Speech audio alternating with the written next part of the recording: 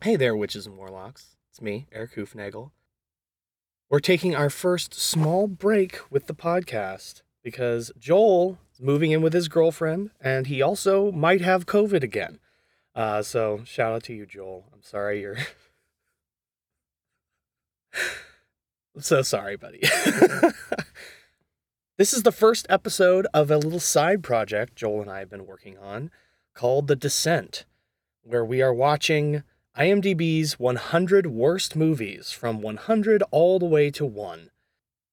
Starting with number 100, Stan Helsing. This is part 1 of a two-parter because there was just so much to say, so much to talk about, and Joel and I just went to Yappertown. So please enjoy this first part of our new experiment. Reach out and let us know what you think. Anyways, please enjoy part 1 of The Descent, Stan Helsing.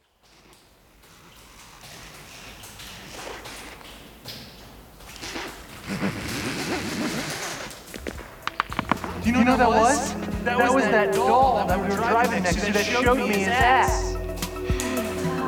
And I know it's been a stressful night, but there was no doll.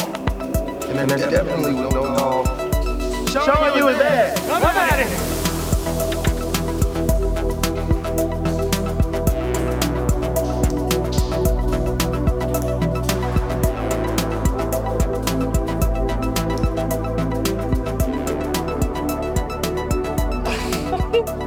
All right, shall we do this? Yes. I want to say Witches and Warlocks, which is seasonally appropriate, but no. No. It's just you and me, Joel. As we strap on our helmets, turn on our lights, throw a rope down, and begin our inaugural episode of The Descent. With our first ever episode. Do you want to explain the theory behind this podcast?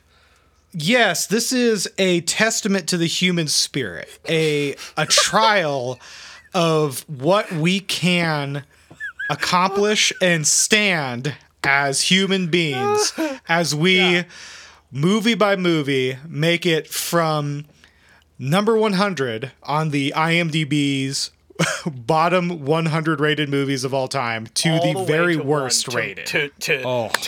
To ground level, to the final layer of hell, and I have not looked at this list purposefully. That's right. And to be honest, we're probably gonna do this about once a month. It's gonna take us forever. 100 months. That's like 5 years. It's fine. Yeah. So we have Joel, you've taken a screenshot of the list. It is a time capsule of a list because this list is surely going to change as you know, SAG has gone on, the SAG strikes have gone on, and AI starts taking over. We're going to see either movies get better, which I don't believe, no, but more likely we're going to see a point. lot more movies be worse. And so this list is going to change, but as of now, 2023, this is a time capsule as we explore. This was locked in September of 2023, and I'm so glad I did because I do believe that Stan Helsing may have been bumped off. That is of recording. Is incredible. Well, that's our first movie that we are discussing. Number 100, Stan Helsing from 2009. You guys hear that? One of the guys who brought you Scary Movie. We are the brides of Dracula. I hope he's out of town on business. Comes the scariest. Descent leads to this store. Chop you and your friends into pieces. Funniest. Can you say bitch slap? Run! Sexiest. Bimboiest. Man, this whole town is dead. Maybe this is like the Sixth Sense and we're the ones who are really dead. Huh? Let's get him! Stan Helsing. Stan, are you okay? Are you wearing any underwear? And Erik, you mentioned AI and the quality of writing. And did you get, before we really get into it, just like initial vibes, this did feel to me like an AI was given the task of making a Mel Brooks movie that was also mixed with some like horrible bro comedy for 12-year-old boys. Yeah, because like the jokes are very similar to when I was playing with AI trying to get it to tell dirty jokes, and it wouldn't do it, but like I could trick it into doing something close to that. Yeah. And yeah, they're so bad and like formulaic in like a shitty, like a perverted dad wrote this. Like just a sad, drunk dad. Well, yeah, and that the father of this movie, the man who birthed it from his mind womb is, of course, Bazinga. Bozanga. Holy shit. When I saw that name pop up, I was like, is this for real? Is this an Alan Smithy thing? I immediately got so excited for doing this podcast when I started diving in on Bozanga. So Bozanga is best known for being a producer, I believe an executive producer on Scary Movie. Which was a smash hit. It actually, besides starting this entire fucking stupid ass genre of pretenders, it was a pretty good movie. It's got some funny bits. Oh, get away from me, you bum! Buffy, can you see he's just hungry? Here you go, sir. A nice sandwich for you. See? I said $1, bitch. Ow! It was kind of original for like a satirical, stupid movie. It was carrying on the baton of movies that were much better, like Airplane. Oh, sure. But essentially, I mean, the spoof genre goes back for a long time. I mean, we've got The Naked Gun is just a spoof of cop movies. Airplane is very close to a shot-for-shot remake of a movie from the 1950s that just has jokes in it. You know? Like this, the fact that Scary Movie kind of revitalized that and decided to specifically go with Cum and Fart as its main thrust of comedy. Cum, Fart, and Boobs was what the 2000s brought to that genre.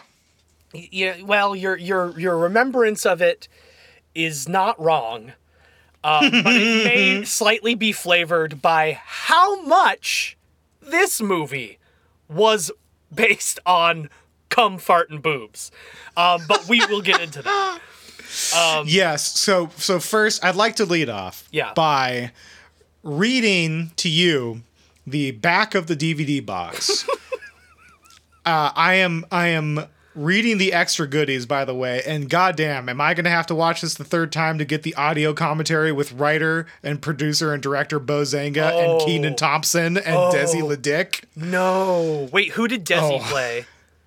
The larger breasted one. The one that was not the dumb funny slut. Yeah, the mean racist. Yeah, the mean racist. Debbie LeDick, big boob mean racist. God, yes. Horrible. So, from Bazinga, the executive producer of Scary Movie, and very importantly for this discussion, and the writer and executive producer of Soul Plane, it's Halloween night. And video clerk Stan Helsing, Steve Howie of Reba, along with his insanely sexy ex-girlfriend, Terry, I can't read the name. It's all like washed out. Diora Baird of Wedding Crashers and the Texas Chainsaw Massacre. His best buddy, Kenan Thompson, and an exotic dancer / massage therapist, Desi LeDick. Wait, no, Detour. Desi LeDick. I know, I got him mixed up. Joel. I get mixed up. God damn it. Desi LeDick is at least a somewhat comedic actor compared to the other woman. Yes, Nadine, Diora Baird. the woman who plays Nadine. Yeah, no. Okay. Already my first retraction. Oh, well, pushing out this movie is going to require a lot of contractions. My first contraction of this podcast is officially, it is Diora Baird, who played racist big boob, not funny. Yes. So those people detour into a town cursed by parodies of 6 of the biggest monsters in movie history: Freddy, Jason, Pinhead, Leatherface, Chucky, and Michael Myers. But when Stan discovers he's a direct descendant of the legendary monster hunter Van Helsing, the 4 have to survive a night with monsters, homicidal hitchhikers, vampires, strippers, killer karaoke, and the temptations of lots of hot chicks. Did we mention that Leslie Nielsen of Airplane and The Naked Gun co-stars in this hysterical horror spoof written and directed by one of the guys who brought you Scary Movie ? Now take this movie to the front of the store and pay the man. God, Jesus Christ. Well, I'll tell you what. That's maybe that's better than what was written for the synopsis on IMDb, which was God. I don't know what lazy ass wrote this. A spoof on many horror movie series. Ending his shift at the video rental, Stan's picked up by his BFF and 2 cute girls, all going to a Halloween party. Will they get there? Question mark. That's it. Wow. Yeah. That feels like somebody was paid like 5 cents a word to try and crack that out. or it was a passion project like Wikipedia. It was probably written by one of the reviews I'm going to read to you. Oh yes, I will. How about this? You go. I'm going to read my first review really quick. Okay. Because this is a 1-star review I found on Rotten Tomatoes, which does really bring a lot of questions to my mind. 1 star. My favorite film genre is getting worse and worse. ... This is your favorite film genre? This? Oh yeah, dude. Fucking. His favorite genre is the genre spoof. Yeah, which is that is the lowest hanging fruit as far as like cinema goes. Yeah. Is it specifically just spoof movies, or is it spoof movies that have lots of just very breast-based humor? I would say that there's about 30% of the jokes are boobs in the script for this. But anyways, you share your other review. Share another review. Wait, is that was the review? That was one review I found. Oh. That was it. Oh, here. In response to your 1 star, here's someone who gave it 5 stars. Okay. Stan Helsing gets an A. This movie is very funny. Mia is hilarious as the ditzy blonde, and her lines will make you laugh a lot. It is exactly as it describes itself, a parody, and this is one of the better ones. I recommend this to anyone who likes parodies, and if you don't laugh at this, then you are seriously lacking in the humor department. Wait, no, not 5 stars, 4 stars! I've watched this movie several times and laugh at each viewing. It's not for those who are seeking intelligent humor. It's geared to those who just like cheap laughs. The girls are definitely hot, and Mia changes costumes several times. Each one will make any guy's libido stand at attention. After watching this on cable, I purchased the DVD and look forward to laughing again and again. My compliments to the chef who cooked up this winner. Wow. High praise. Yeah. Hot chicks and people dying in cool ways. I've got one. Okay. This is a 5-star. Despite what a lot of people say about it, I still really enjoyed (I) Van Helsing (/I). It is such a fun movie that I don't honestly understand the hatred. Despite that, I know that a lot of people didn't like (I) Stan Helsing (/I). Just like you'd assume from the title, it is a parody of (I) Van Helsing (I). But the title and lead character, in terms of plot and the majority of the situations, the two are nothing alike. In (I) Stan Helsing there is a character of that name who works at a local video store. He has to deal first with a giant cockroach. And then it goes on. This obviously written by an AI or some kind of script program. Yeah. Which is... Or Bazenga. But it's funny because it goes on to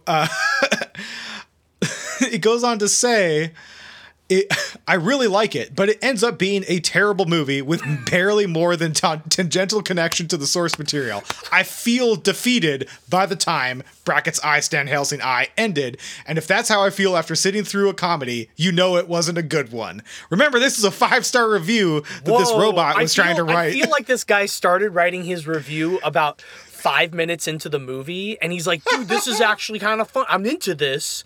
Well, I don't know who would be into it 5 minutes in, but he started writing it. He was like, he came off of drugs halfway through, and then was like, continued his review at the end of the movie, and was like, I am defeated. I am a sad, soulless man. I'm not high anymore. My wife has left me. Just let it go away, and I'll keep hoping for a true parody, or at least something that's fun to watch, has a decent enough story, or is in any way possible way enjoyable. Because (I Stan Helsing I) certainly wasn't any of those things. I just imagine that he's like chuckling through the first 5 minutes, and we do a time lapse of this person just illuminated by the television as they go like deeper and deeper into a frown, and "Hello Darkness, My Old Friend" starts playing. And he like reaches over to open another beer, and there's none left, and he goes, "Oh no. Oh no." And he just looks at the TV and he's like, "Oh shit." And he looks at the timeline and there's half a movie left. Jesus Christ. Oh, by the way, this was Leslie Nielsen's second to last movie he ever made. Yeah. Ending with another genre piece of shit movie called Spanish Movie. That was the last movie he was in, was Spanish Movie, which I imagine might be on this list. I would not be surprised. Yeah. I don't know what happened to Leslie Nielsen. Like, if this was a financial thing, if this was... Probably putting a daughter through college or something. He's like, all right, well, all I have to do is, like, put on a dress and, like... and show up and be Leslie Nielsen. And just do some lines just as me. And, I watched the behind the scenes. He has one shtick he's been doing for the last, 15 years of his life, where he brings a little fart thing with him during interviews and pretends to fart. And, God bless him for doing it. Yeah. No. I have one more review to read really quick. Okay. This is a 4-star. It's very short. This was from 2010, so the year after release. Talk about Chucky and blowjobs. Wow, great movie. How the incorporate the dancing and effed up killers, for goodness sack. My name's not Van Helsing. Hey, that's not my name. Hey, that's not my name. That's not my name. Did you get the song reference? Bam! Exclamation mark. That's it. What? 4 stars. Holy shit.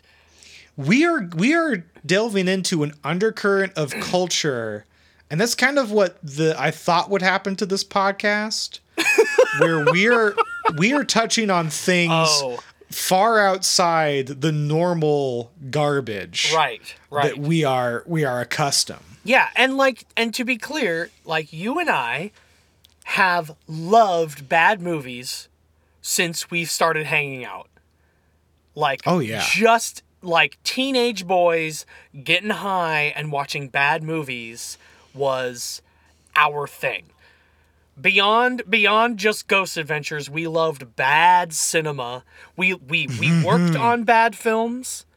We loved bad films, and we wanted to make bad films one day. Oh yeah. Oh yeah. And look at us. I mid-30s. I had a desire to the desire to move to like a small town and adopt a vaguely European affectation with a small amount of money and like a camera, and just get local theater guild people together and rush them through the worst production I could possibly conjure, and then slip DVDs into Goodwill. Waiting for Guffman as like an inspirational story. Absolutely, yes. I'm still not convinced that Tommy Wiseau is not doing a Andy Kaufman level. Like, he's going to show up one day. He's going to be like clean cut and normal and not greasy. His skin's going to be right. Nope. No, he is so real, man. I met him. He is real. That man is... he's honest. It's the last honest man in Hollywood. Hi. Can I help you? Yeah, can I have a dozen red roses, please? Oh, hi, Johnny. I didn't know it was you.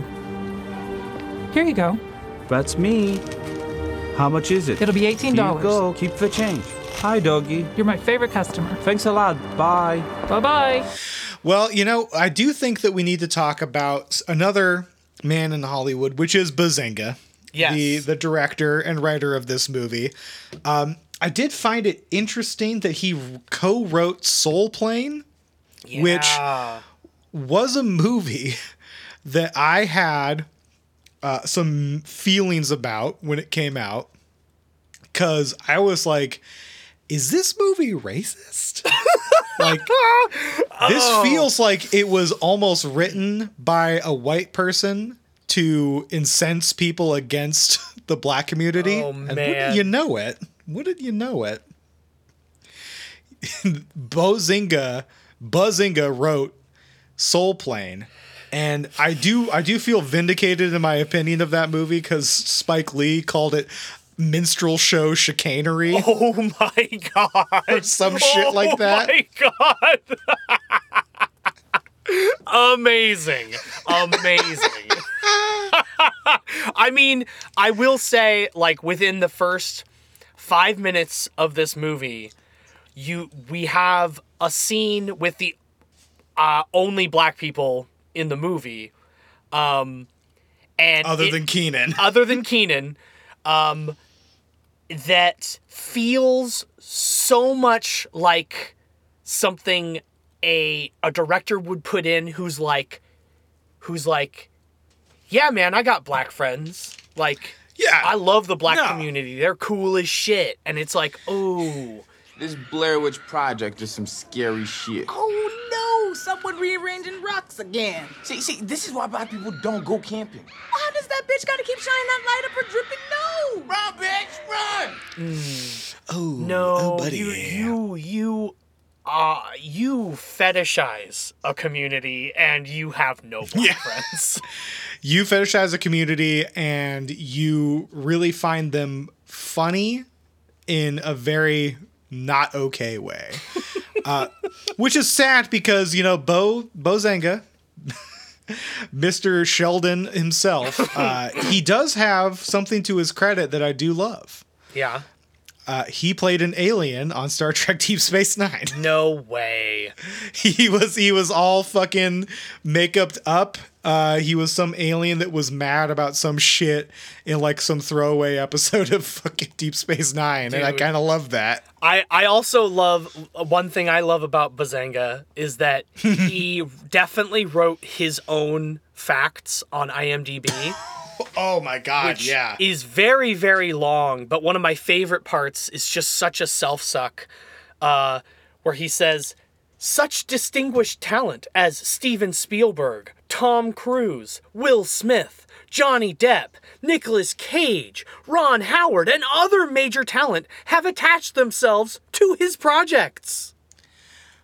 Which, looking at his projects... yeah, he's known for producer, Scary Movie, producer, Turistas, writer, Soul Plane, writer, Stan Helsing. Yeah, where's Johnny there, Bazinga? Where's all Spielberg, huh? Really attach themselves to your. Maybe he has a real name. Maybe he has a real name like Steve Johnson because he is again from his blurb some finance bro who went to school and like worked on Wall Street for a while and then made a bunch of money and then moved out to Hollywood to be like, I know. And this is the thing. I'm going to get on my high horse really quick, Eric. Yeah. I'm mounting my horse. Yeah. One of the worst things that have happened to art, and I think most people are vaguely aware of this, is that business people are making it. Yeah, no, not Bazenga. Artists. Bazenga kind of like if you met him, I imagine he'd be so much like Vivek Ramaswamy, the Republican candidate.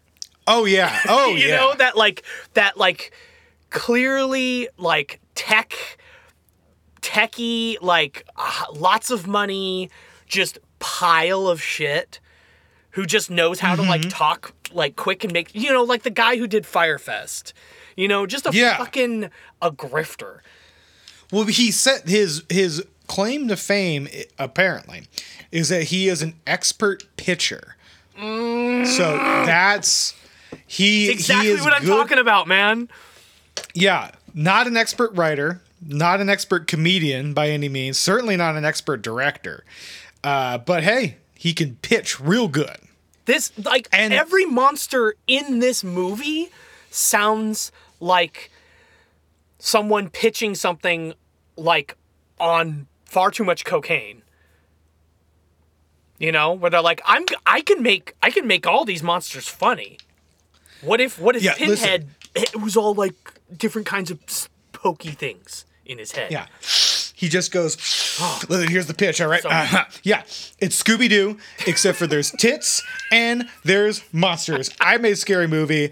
We got Freddy Krueger, except he's got lipstick on his fingers. We got Yarmulke Michael Myers. We've got Pinhead. Guess what? Darts instead of spikes. You cannot drag Scooby-Doo like that, Joel. Because Scooby-Doo makes way more sense than this movie. Did you not feel the undercurrent of the do in this movie? Like there is a point, and we will get to it when we're in the plot. There is a point where this turns into Scooby-Doo. Yes, that is what their it turns goal. Into that is what Benny Hill is what it turns into. Well, this is what Benny Hill would have made if he had survived that long and like been given enough amphetamines to like stay awake and write a script in his like final hours of life. And they're like, yeah, man, like here's 10 million, like just make a spoof, a genre spoof. Go, Benny, go. You get to see Nips once. You'll get to put Nips in there once, Benny. Just do it. Yeah, we get to see some nips and we can almost see some lip. I mean, my God. So should we get into this? I think that right now it is time for the review and recap. And I want to start, Erik Hoofnagel. This is an auspicious beginning for us for a number of reasons. One, because of the general quality of this movie is quite abhorrent. It is a pox on society, I would say. That being said, I'm looking at my notes here, and I got a total of 11 good laughs out of this movie. Yeah, there are some times where some gags just work. But I'd say that's funny. You have 11. I have about 4. I knew that like I was watching some of these scenes and I noted when I cracked like, and I'm talking not like, I'm talking got noise out of me sustained. Like a good chuckle. Wow, my belly was guffaw. jiggling. A full guffaw 11 times. Damn, dude. In this movie. 11 times. All right. Well, and there's a feeling that I have that I'm getting this kind of split brain moment where this movie kind of makes me feel like I'm kind of going insane. Mm-hmm. Yeah, I felt that.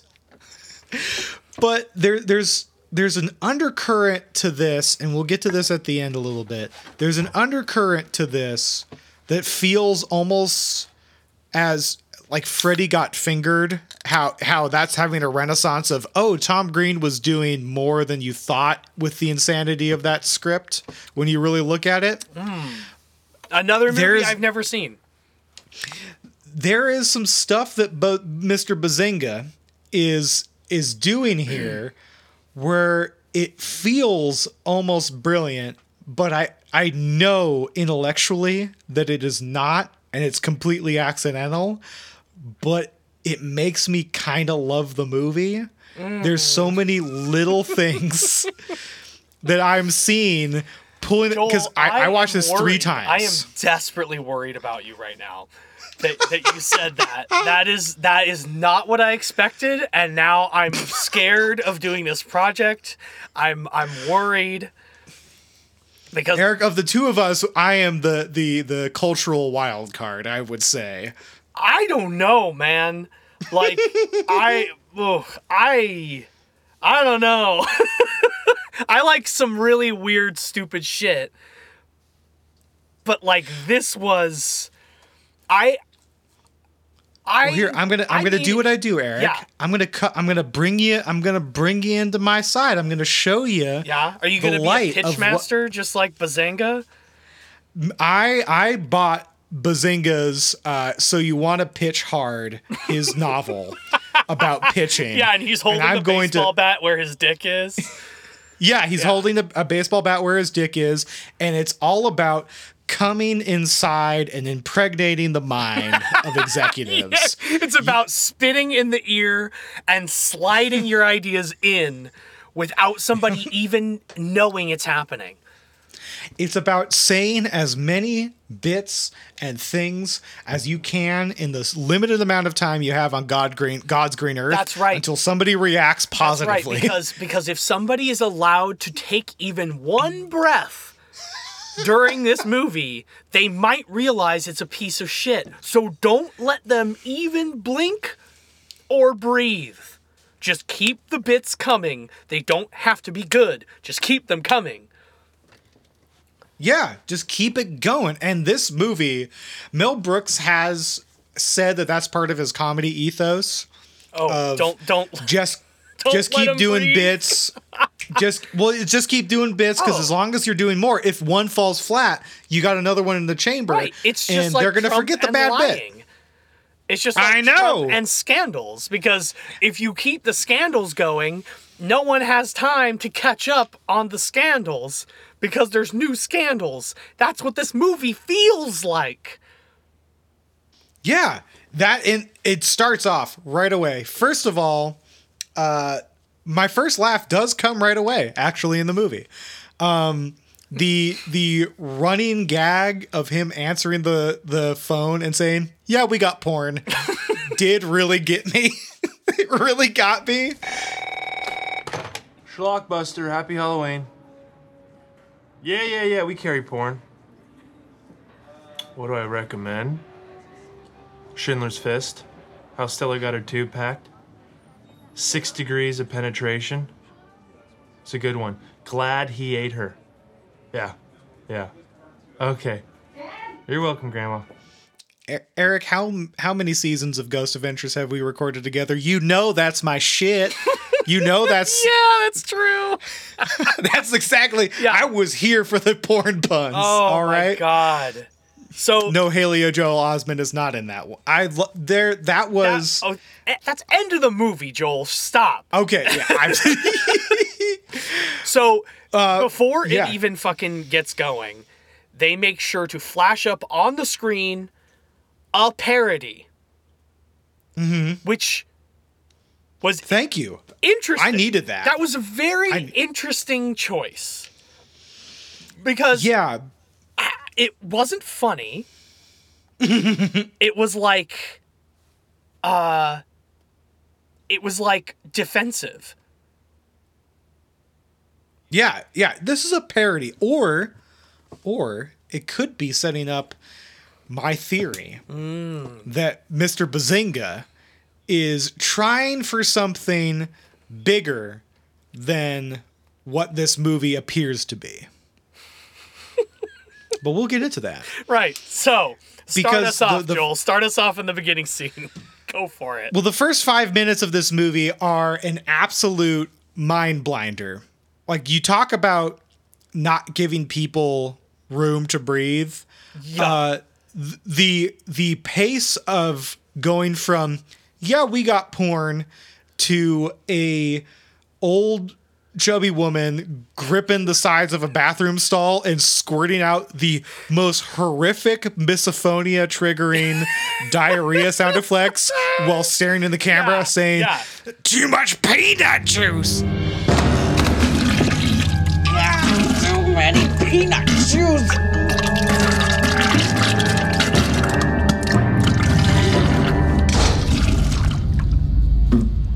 There's a part of me that thinks that Mr. Bazinga wanted to make a spoof movie about spoof movies. Ooh, because there's so many non-jokes that are so bad and they're so loose and dry. This is a genre spoof of the genre spoofs. There are subtle things in this where I feel like maybe in the original conceit, because by this came out, there were 1,000 of these fucking movies. Right. Spawned by Scary Movie. That's true. This is definitely near the end of the whole fad. Stan? There's a cockroach in the ladies' room. It's your turn to kill it. Dude, come on. You know my motto. There's always someone better for the job. So Stan is told to go into the bathroom and deal with a bug problem or whatever. So he's he's randomly packing heat. He's got 2 6-shooters on his sides for because he's cool. He's a cool dude. And he goes into the women's bathroom and just starts opening doors, opening stalls.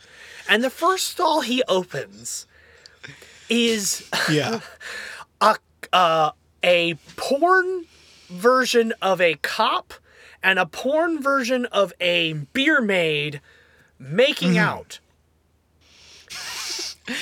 And they barely react. And then one of them goes, oh my God, you scared us so bad. We would have let you join. And they walk out. And he does funny faces where he's like, whoa, I cock-blocked myself. Got a bit of a boner. Woo. It's so insane. Then he kicks open Erik. What? Erik. This starts another one of my little subtle things I noticed about this movie, which was a really funny joke to me. What? No one kisses right in this movie. Everyone is horrible at kissing to a point where I feel like it's gotta be a bit. It might be, but it might also be that Bo only hired B-level porn stars for all the extras. So I don't know. But those people should be able to sell a kiss for 5 seconds. Okay. This is a thing that goes through.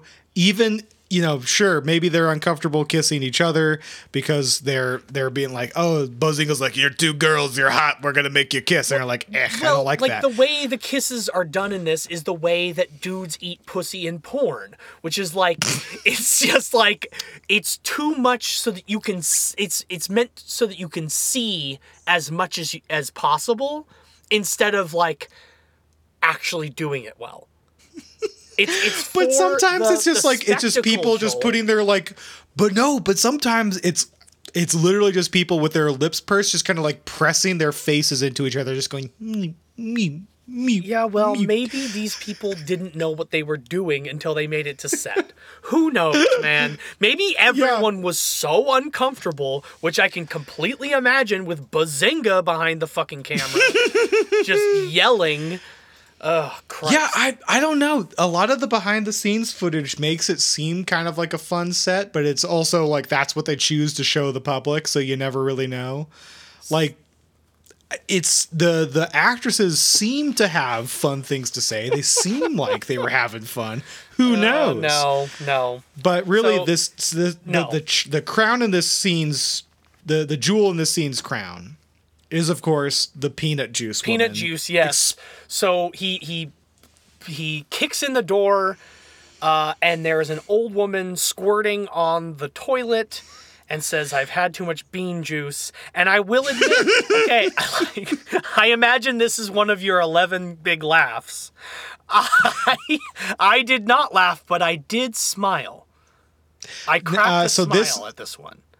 This was her saying the bean juice thing almost got me, but the hyper elevated, sloppy sounds of her exploding in the toilet were so off-putting that it made... I had surround sound. I was in my bed theater room, and I was just like, my cat was... I was like eating an ice cream cone. I love that you have a bed theater room. Oh, hell yeah.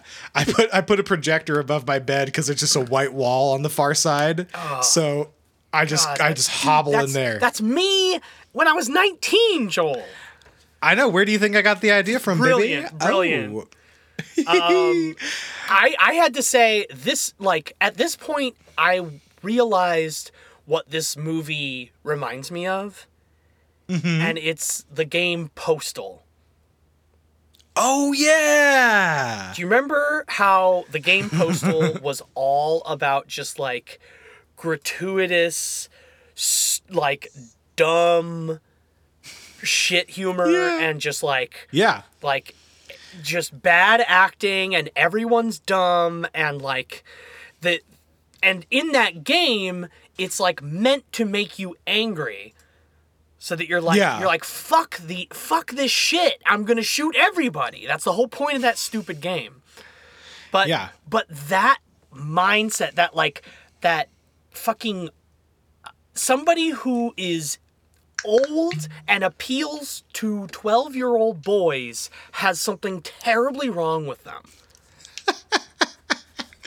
Yeah, and that's like fucking Andrew Tate or Sneeko or some shit. You know, like there's something wrong with you if your main audience is like fucking misogynistic 12-year-old boys. Oh, 100%. I mean, this is the treatment of women in this. The way women are written is it is unreal. Unreal. It is. And you know, it keeps going, this insanity, because really where this scene ends, where the introduction to this movie ends with a giant cockroach. Giant cockroach. Cockroach. Sorry, dude. I thought this was available, but it's okay. I don't actually need it because I just pissed myself. You look tense. You need a magazine? Toilet paper? I think get you a magazine. Yeah, cock, space, bazinga, roach. Yep. Jizzing on stand, which sets up another one of my favorite little subtle things that happens is his consistent need to smell his fingers. But anyways. Yeah, he does that a lot. He does that a lot in this. He smells everything. He sniffs everything in this movie. And I don't feel like this was written per se, like on paper or on a program. Script. There was no script. I feel like Bazinga was just like, all right, you're going to see a big cockroach. It's going to squirt jizz on you. Go. And they're like, cockroach? That's funny. Print it. I mean, I think it was written. I think it was in the script. He put cock in all caps. Yeah. And dot. Yeah, like puts in brackets, like takes a pause. You know, I imagine this was some auteur level bad humor. So Stan kills the cockroach. He comes out of the bathroom covered in maxi pads, which is supposed to be like a funny like sexist joke, but actually fucking props to Schlockbuster for having feminine fucking hygiene products in their bathrooms. Like big ups. Well, you know, little gay Nazi riding crop boy is a big ally and wants to make sure that the women who go there are taken care of at this porn and video establishment. Also, the end of this scene really it makes me need to ask a question that I think is very pertinent for this movie. Because screenwriting 101, you're trying to establish the rules of the universe so we as an audience can suspend our disbelief to live in that universe. Like, you're supposed to get us on board, right? Yeah, that's what they did with the fucking The Ring movie drop-off. That was the tone setter right there, where it's like a pile of bodies, and it's like, oh, this is a cartoon. Well, that's the thing. Oh, wow, that is astute. This does feel like a live action cartoon because a million %, especially as we get near the end of this film. It is my God, cartoon logic all the way through. Your brain, beautiful. I didn't even think about that. Yes, because I'm sitting here being like, okay, so he's handed a giant novelty bug swatter. And then we see a bug, and you think that's very stupid. And then you see the giant bug in the toilet, and you're like, that's the joke. But is this normal? Right. Because a bunch of stuff happens in this universe because there's, again, another reason why this is either just poorly written by Mr. Bazinga, or this is a spoof on spoof movies.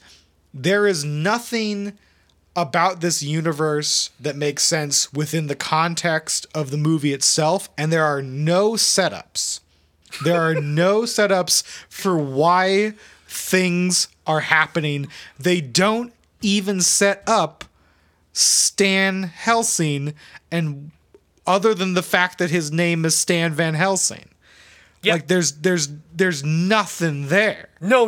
And there continues to be nothing. So like there's supposed to be this sort of inciting incident is that he's handed this bag he has this bag of DVDs that he has to return.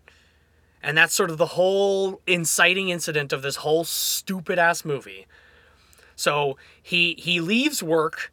He meets up with his BFF, Kenan Thompson, who's the token black dude who is forced to be very unfunny in this movie. Well, I feel like Kenan Thompson showed up to just be himself because I don't know Bazinga's pull, but at this point, Kenan had been a main player on Saturday Night Live for about 5+ years. In 2009? Yeah, Damn, he had started in 2003. He's been on Saturday Night Live for a long time. Shit, 2003? Yeah. Damn, dude. That's so funny that, like, to me, Kenan Thompson still feels like a fresh face on SNL. Yeah, no, not at all. 2003. He's been there forever. He's been there for 20 years. He started on SNL before we graduated high school. Holy shit, man. Wow. Hey, big ups to him. That's crazy. That's awesome. He went from like Good Burger to SNL. Hey, Good Burger is a fucking classic. Yes. That's what I'm saying. It got him to the big time, and then he just didn't have to do anything again. Except for he did this in 2009. And I feel like Mr. Bazinga came up to him and was like, listen, Kenan, we have no money for this movie. We're going to shoot it over about 2 to 3 days. You put on a Superman outfit. You just gonna scoot around set in your little socks. You're gonna get to touch boobs, and girls are gonna put their boobs in your face, and they're gonna give you lap dances, and you get to like just kind of do that face you do, but like at the camera, and just kind of go woo, and like it's just There's very little effort from you. You both women who are the main characters, both main female leads, are going to interact with their breasts and vaginas with you in some way. Right. And the one with the largest breasts, you will get to squeeze for a very long time. Are you in? Stan, this is my date, Mia. Well, hello, Mia. Hi. Why did you come dressed as a cowboy? What? I told you I was gonna come as an Indian. Now people are gonna think that we're together. Well, I think the correct term is Native American. And you look like Bret Michaels. Oh, yeah? Not a good look. Hey! And that's, again, why are these people hanging out? Like, I understand that Kenan Thompson and I have no idea what his name Teddy. is. So Teddy and Stan are buddies because they share a love of boobs and MILFs, bro. MILFs. MILFs. That's basically it. Like they love like the only scenes where they show any like brotherly friendship is when they're like objectifying a woman in like a fantasy. Yeah. Scene. So they're all in this car driving to a Halloween party. That's the whole idea, is that they're going to a Halloween most party. Lit Halloween party of the year. Fucking sick. Everyone's gonna be so stoked on Nadine's racist costume, and and like, so they start heading out, but Stan ruins everything because he has these videotapes he has to return. Otherwise he'll be fired, which is the only plot point that is in the movie. That's what I'm saying. That's the inciting incident of this movie, is that he needs to return some videotapes, which, hey, look, there are other movies that have gotten away with this sort of thing. Like, Dude, Where's My Car, for instance. Harold and Kumar Go to White Castle. There you go. Like Beavis and Butthead Do America. There's plenty of movies where a very simple prompt becomes a crazy adventure, and it works. In this, it does not work. It is pathetic. No, it really is. And part of it is because they establish nothing about the universe, because as they're going on this road trip, as Kenan Thompson plays into a little bit of a stereotype of a black man needing to get his money, that's the only reason he decides to turn the fucking car around. Yeah, and he also is the only one who calls out Nadine's racist costume, but like misses the point entirely, where he's like, actually, they're called Native Americans. And instead of being like, actually, that's a really bad costume. You shouldn't be wearing that. Which is kind of a funny joke when you really think about it. It's kind of a funny joke. Listen, there are multiple points. There's a point coming up later that I was like, either they missed an opportunity to make a joke, or that is the whole point. Yeah. So there's multiple points like that where like they set up a possible really funny joke, and then they don't do it, and you're like, wait a minute. Yeah. What's happening here? Like, wait a minute, what's happening here should be the name of the movie, because that is my reaction half the fucking time. Wait a minute, what's happening here? Yeah, absolutely. So, Mia, what do you do? Well, I used to be an exotic dancer, but now I'm a massage therapist. Oh, isn't that like the same thing? No, one you dance naked, and the other you whack people off. Yeah. Yep. No, these are definitely like Andrew Tate's version of what femininity should be. Oh yeah. Is just dumb, empty, and constantly horny. Just bodies, hot bodies, dumb, no brains. Yeah. So Stan convinces them to turn the car around so he can drop off the tapes before the party. And that's when we get our first flash to the monsters who are hunting Stan. Again, for what reason? None. Zero. Not established. No, it doesn't need to be. Like, this is not a movie made for people who think. So I know. It's so baseline. It's just so right in your face, makes no sense. So first we see fucking this movie's version of Pinhead, which is a pinhead, but he has like everything else in his head. It's just like a dart and like tacks and like needles and like I get the joke. Really the first draft. Every one of these monsters, except for one, is kind of like the first draft of what you would do for a spoof of that monster. Yeah, and then they stopped at first draft. Yeah, I'm saying, Pinhead. Like, he's got wacky stuff in his head. Pitchmaster, Freddy man. Krueger. Fucking, so Mike Jewish. What if Mike Myers was Jewish? That's the joke. That's a non-joke. There's no setup and there's no payoff. He just has a yarmulke. That's literally it. They couldn't think of a way to spoof Mike Myers. So instead, they just gave him a yarmulke, and now all of a sudden it's a joke. It's so bad. And then Freddy Krueger is just Freddy Krueger dressed as Flavor Flav.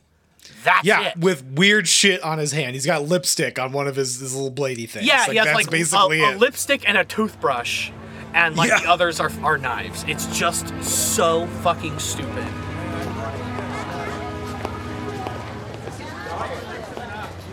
His scent leads to this store. But remember, I get the first taste of his raw flesh. Oh, God. Honestly, though, like, this Pinhead is a dead ringer for the first guy who ever replaced Doug Bradley in the Hellraiser series. Oh, that is a dive I want to go down because I've only seen Hellraiser 1 and 2. Oh, it's so fun, dude. I want to do that with you. Though. Oh, fuck, I want to do that with you so bad. But there's this one where once Doug Bradley leaves the series, that's when it takes an absolute insane quick dive, with a movie called Hellraiser Revelations. And the Hellraiser they chose he must have some sort of like allergic reaction to the makeup because he has a small body but a bloated face. Like big chonker face. And so it's just he's a dead ringer for this. Hey, maybe it's the same guy. Who knows? It's so fucking stupid. There's also here's another example of a non-joke. Yeah. So Pinhead's asking for Stan Helsing, and the guy's like, oh well, he's not here right now, and so Pinhead's like, well, what do we do now? And some woman hands him her baby. And nothing happens. Excuse me, Eric. Fart noises happen. The baby sounds like it's farting. That's I guess the bit. I was expecting, and then he doesn't acknowledge it though. I was expecting like, oh shit, now we're gonna get some monster bits where like he eats the baby or like throws the baby across the store or something. Like that would have been funny, right? Like throws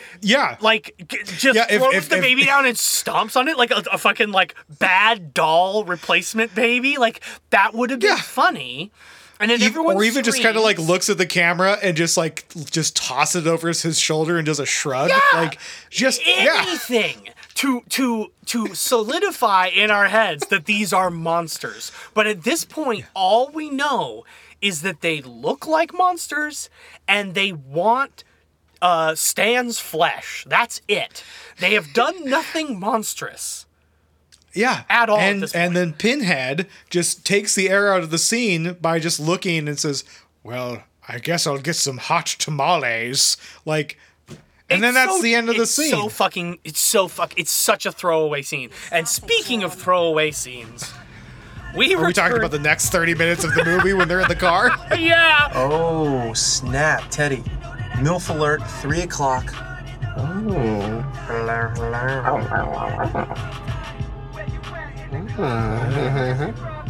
You're so gross. What? What? Oh, Teddy, there's a MILF alert, 3 o'clock. You think I don't know what that means? What's a milk alert? And the child has a doll that turns out to be Chucky. And he's horny. And he does like suck off motions and like flashes his ass. Was Chucky giving that kid a BJ? Because like the framing suggests that. Am I wrong? Honestly, the framing suggested that when he goes back, like after he does the ass slapping, if he had gone back to his original position and there was a loop sound, like that would have made the scene. Like that would have been the joke. You know, because the kid, like, you see the little doll in the foreground and the kid's like smiling and the kid like moves his hands and then the doll moves up from the laugh to turn towards the camera. And I'm like, Mr. Bazinga, what are you doing? What is this? What are we fucking watching here? Did you guys see that? What, another MILF? No! In the MILF's van! That doll! Mimed a blowjob and started smacking his ass. Okay, the peanut juice made me smile. And at this point, I have not laughed. Prune Brothers. Prune, I haven't shit in like 5 Get over here minutes. and fuck the shit out of me! So, okay. So they're driving, and it's all filler, nothing's happening, and suddenly a truck swerves in front of them and the doors open and it's just full of hanging bodies. And that was supposed to be like, whoa, scary. And it made me laugh because it was so fucking stupid and so out of nowhere. Unless this is, again, a spoof of spoof movies, because it's like right on when you're supposed to have a rising action moment. Yeah. And it's such a non-tension scene and no one is playing it straight. Right. Like everyone's just like, oh my God. Yeah. And even Kenan Thompson's delivery got a smile out of me because he says, I'm flooring it, you know? Yeah. So they're like, we got to get around this truck. It's full of dead bodies. So instead of just stopping, you know, so they're like, oh, we have to get around this truck. Around or so doing anything. They start driving alongside the truck, and Pleatherface is driving it, and it's Leatherface, but his face is is like a design bag. What the hell is driving that truck? Looks like a purse I bought in Tijuana. Oh, great. Now he's speeding up. Yeah, this starts a series of things where none of this matters. No, for the movie, and it's so ridiculous. Like, Joel, there are about 3 scenes in this whole movie with things that matter to the rest of the movie. None of it matters. It's a fucking non sequitur. It's a cartoon. So he pulls out a joint, he lights it up, and cool guy music starts. What are you doing? Medicating myself, man. That was a really stressful situation back there. I need to settle the nerves. Okay. It's my mom's van. Because, like, weed is dangerous and illegal and, like, cool. Hey, it's 2009, baby. That was so hardcore. It's so naughty and and like the girls are like so impressed. Like, oh my god, this is so bad. And like Kenan is the only one who's like, I don't know. Yeah, I don't know. This is my mom's van, bud. And then he just fucking does it. And then the real joke of the scene is that Stan Helsing talks with a low voice for a little bit for some reason, and that's it. Yeah, and then they're driving down the road, and there's smoke coming out of the car. And it's clearly Bazenga might have the brain of a 12-year-old because he thinks that you get instantly high. Like, they don't even do like a cut to later sort of thing, which would have been funny. That would have been a humorous take on this, where they're smoking it and then cut to later, cars full of smoke, and they're all baked. That would have been funny. But no, they're still passing it. They're passing this thing around, and they're immediately high. Yeah. And like, in the most stereotypical way, too. I should check.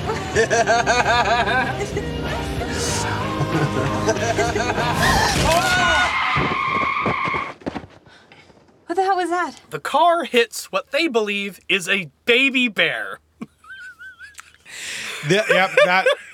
I skipped ahead in my notes. This is my third big laugh.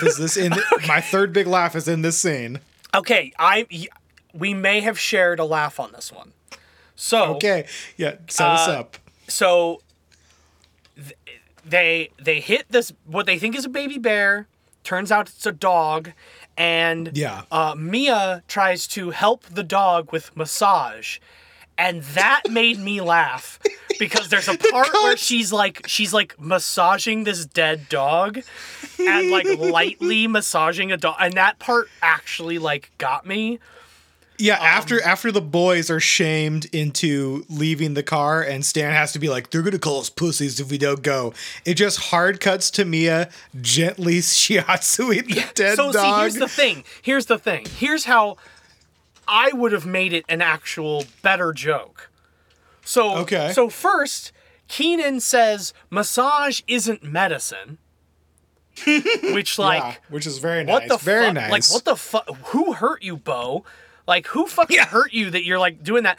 Instead, she should have been into chiropractic. Because chiropractic is not medicine.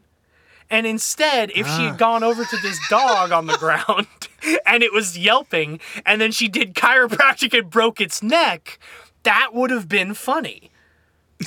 That would have been really good. That would have been That's a very good joke. Right? That would have Wait, I can do this. I'm a healer. Yeah. Snap. Yeah, just get a good yelp out of the dog and then just that goes flop. That would have added to the scene. Sammy boy? That's my Sammy boy! Oh, shit. Oh, my baby boy! Daddy's here now! Sorry, Daddy, but I think he's gone. He may be gone to see a devil like you. Help me up. But I'm gonna take him home. I'm gonna fix him.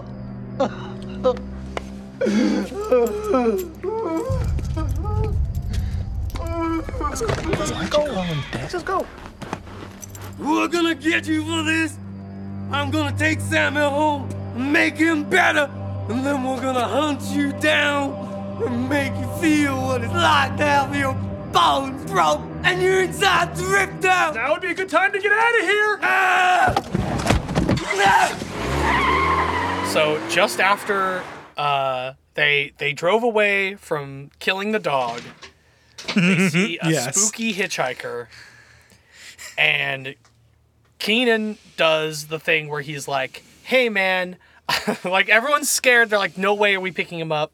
Keenan does a thing where he's like, hey, man, as a black guy who's tried to catch rides before, I know how hard it is. Let's stop for him. Stop for him. And Joel, did you see who that was? Huh. He did look familiar. Did he? But because we worked with him, Joel. Oh my god!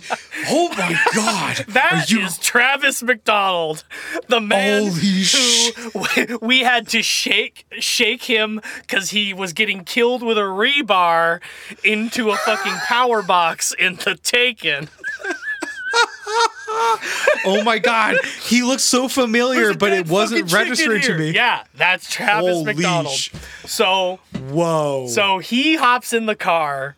And it got real for me, and I was like, holy shit. Also, this movie came out and was /made around the same time as when we worked with him. So like, oh, that makes sense because this was all filmed in Canada, right? And remember, he was like, "Yeah, my big break is like, I'm gonna go work on this Stan Helsing thing, right? Remember? God, yeah.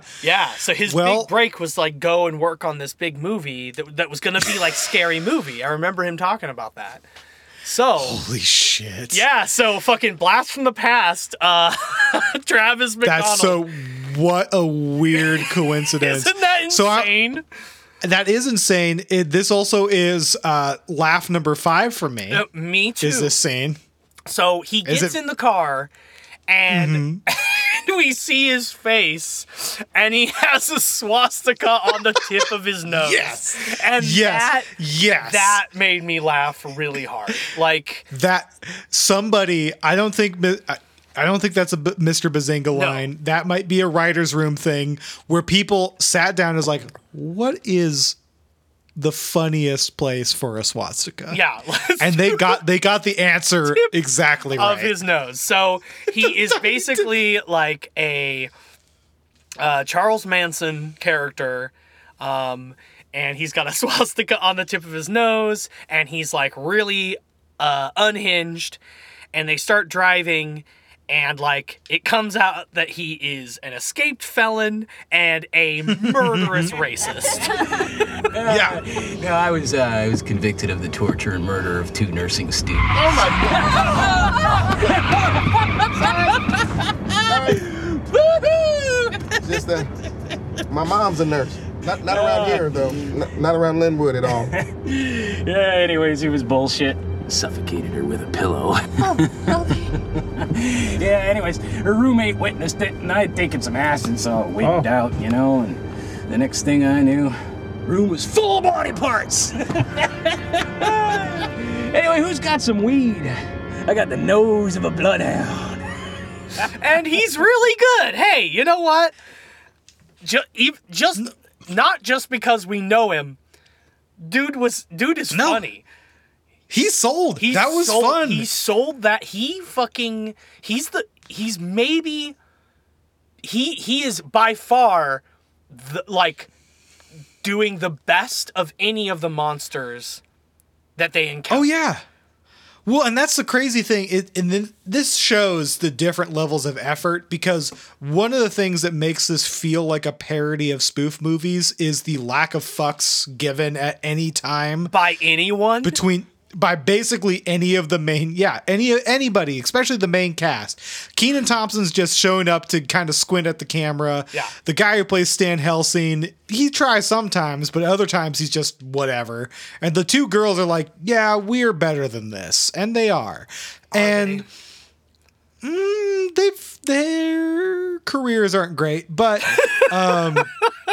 but Travis clearly, per our knowledge of him, thought this was his break, and so he went hard. Oh, absolutely. And he did it. He pulls it off. He pulls it off really well. Yeah, isn't that crazy?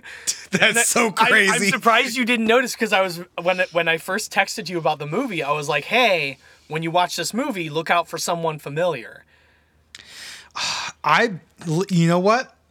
That's crazy to me. We are both really good at playing that guy game in movies.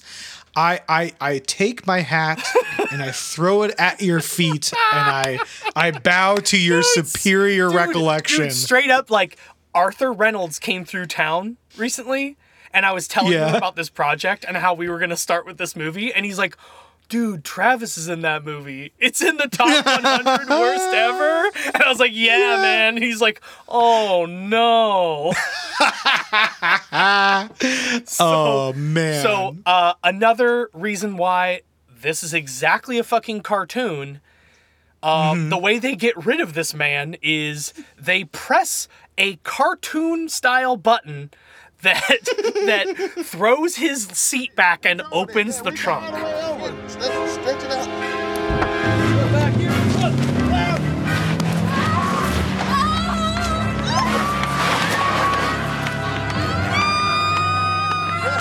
Well, so they stop for guess, and directions, I guess. But like, again, nothing to set up if you're listening to this at home and you're wondering how we're having such difficulty with the plot of this movie, watch the movie and see if you can figure out what's going on. Because they show up to a gas station. I'm like, oh, this is where they're going to build in more Texas Chainsaw Massacre stuff. Because it looks like the Texas Chainsaw Massacre gas station, but instead of it's a hippie, and she's being weird at them for no reason. Which is like, fear of hippies is a pretty old thing. Like that was not in 2009. Like, fear of hippies is like a 1970s sort of thing. You know, like, what's the joke? Panic.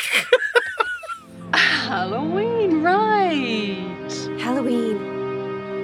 We don't participate in those pagan rituals around here. Well, I'm a Baptist, so we just kind of sort of play along. Play along. But the thing that they do, that Mr. Bazinga does bring in, is the only plot point that ties Stan Helsing to Van Helsing is he walks into a room and a obviously coded Native American man points at him, is like, you are a thing of legend. Here's Joel. the story. Hang on. Before that even happens, though, was yet another, maybe in your opinion, missed joke on purpose. Okay. Because they start walking into the gas station, right? Mm-hmm. And they show an establishing shot that there is a very coded Native American man working the front desk. The first person who walks into the gas station is Nadine, who is dressed as a slutty Native American. Yeah. And it cuts to him, and his mouth drops open. And I thought, oh, here we go. Nadine's finally going to get her comeuppance. Yeah. No, absolutely not. He waits for her to pass and then goes, wait, you're Van Helsing.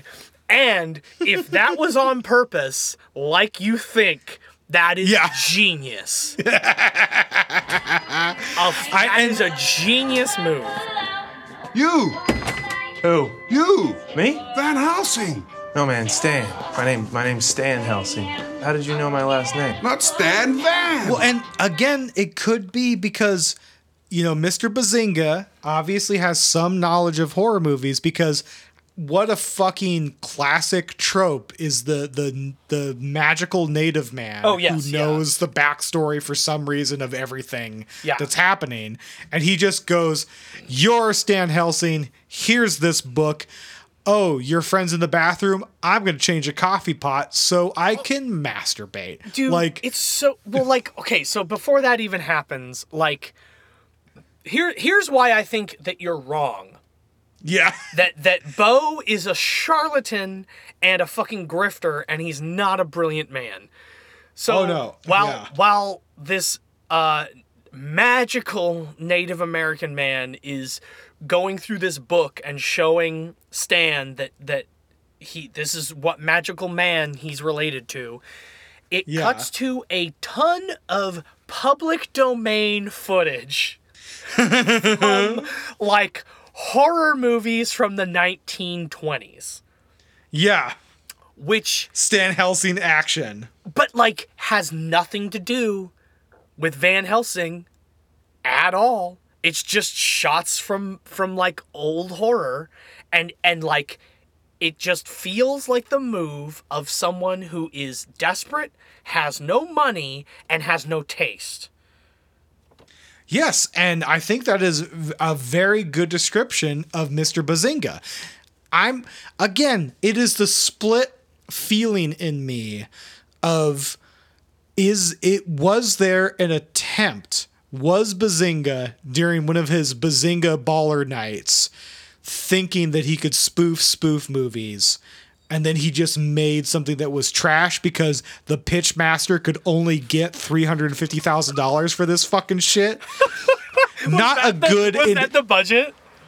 Yes, that is not a good indication of his ability to pitch if that is all the funding he could bring to bear. That is that is a incredibly low cheap movie. That is an incredibly low budget. Which I don't understand at $350,000 how you afford Liam Neeson and Kenan Thompson unless it's Liam Neeson just doesn't care. Leslie Nielsen. I would 1,000% be behind this movie if that character was played by Liam Neeson instead of Leslie Nielsen. That would have made this movie for me. Just way too serious. Super my god. Serious with the lipstick and the wig. We'll get to it. Yeah. But so yeah. Mia she just decides she's going to go change. Okay, you guys, be totally honest. Does my vagina make me look fat? Oh my God! What is Come on! What I do is I put it out going in. What's going in? No. Okay. Yeah, it is masturbatory, which is fitting for what's about to happen. Yeah. As Stan goes to urinate and we have a generally problematic scene. Dude, just unbelievably problematic. So is Bazinga one of Mr. Bazinga? Is he one of the most racist filmmakers that have been allowed to make movies in our lifetime? Boy, we'll find out on our show, The Descent, as we go through IMDb's 100 worst movies. We'll have to have a tally of like who is the top like most racist director in our opinion as we go. So far, Bazinga is number 1 for this fucking trash.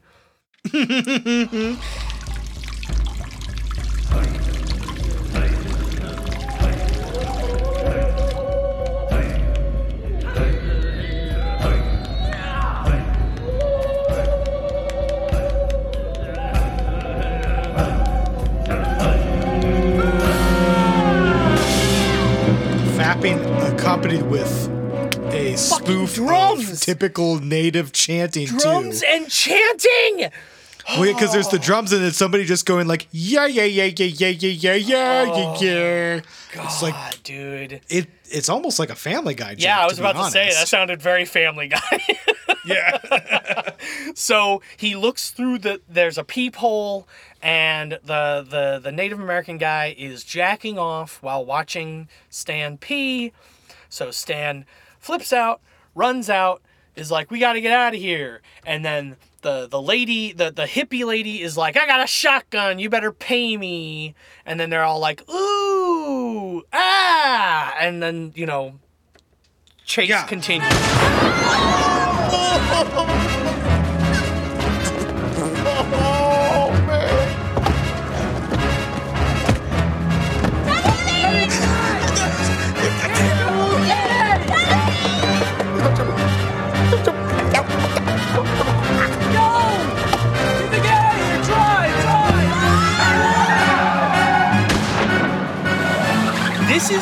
This movie is what would have happened if the SAG strike fucking failed. Exactly. If the SAG strike failed and all the execs were like, no, fuck you, we're going to do everything with AI now, this is what we would have. Yeah. Mel Brooks does monster movie parody. That's it. That's what this AI script would have done. Sequels of sequels continued. Well, and then because what's next after the they roll into Stormy Night Estates. Westgate. Well, why don't you hit it with a little WD-40 where my chainsaw sticks? That always does the trick. You're welcome. This is a plot point that they set up and there's no payoff or further explanation. Somewhere around this area, there was a fire that burned down a movie studio. And that is the lightest tapestry of what is plot of this movie is that the studio burned down and somehow that made monsters real in this gated community, but also outside sometimes.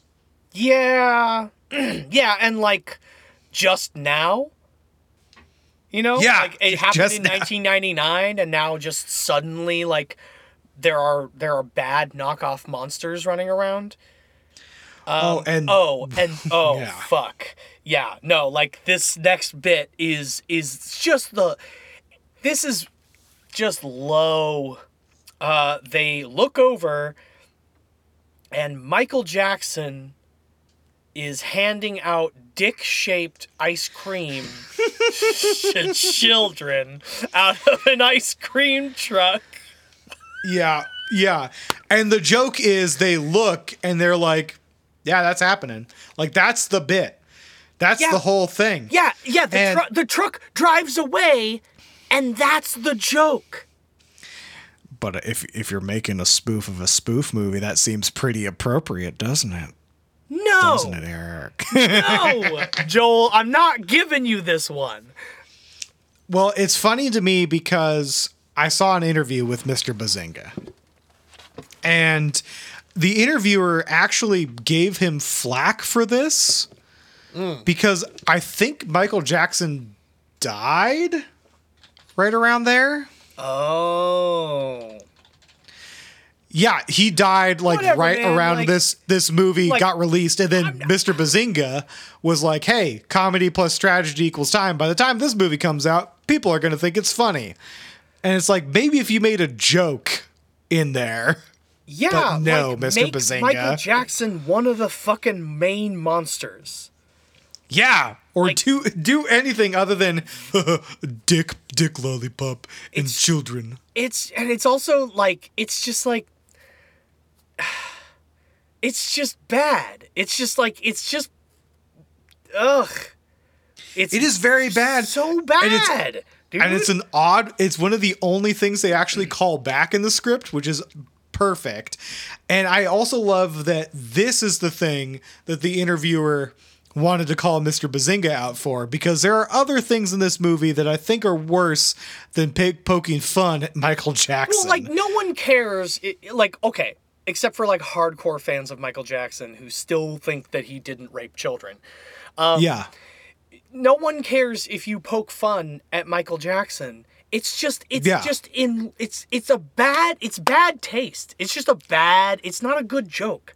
Like, if you're gonna go with some like weird, fucked up shit, you might as well make it funny. Like, yeah. Like, be a little bit more subtle about it. Let people discover what's happening instead of just being like as straightforward as possible. And this is the part of from Bazinga.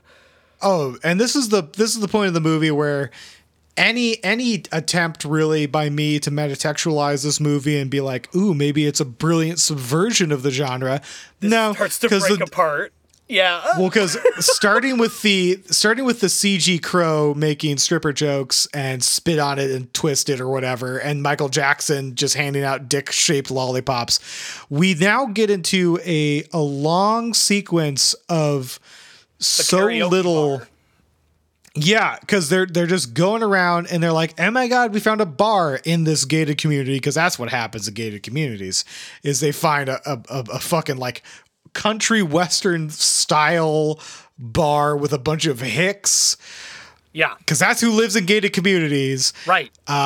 Having karaoke night, and Leslie Nielsen is in a dress. Damn. Now what can I do for you? Menus? No menus. We make everything here. Great. Well, I'll have 3 cheeseburgers for here, 1 to go, extra mayo, french fries, and a triple chocolate shake. Would you like that in an IV? It's quicker. All right, Witches and Warlocks, that was part 1. Again, look forward to part 2, coming to our Patreon, and then eventually coming to the internet along with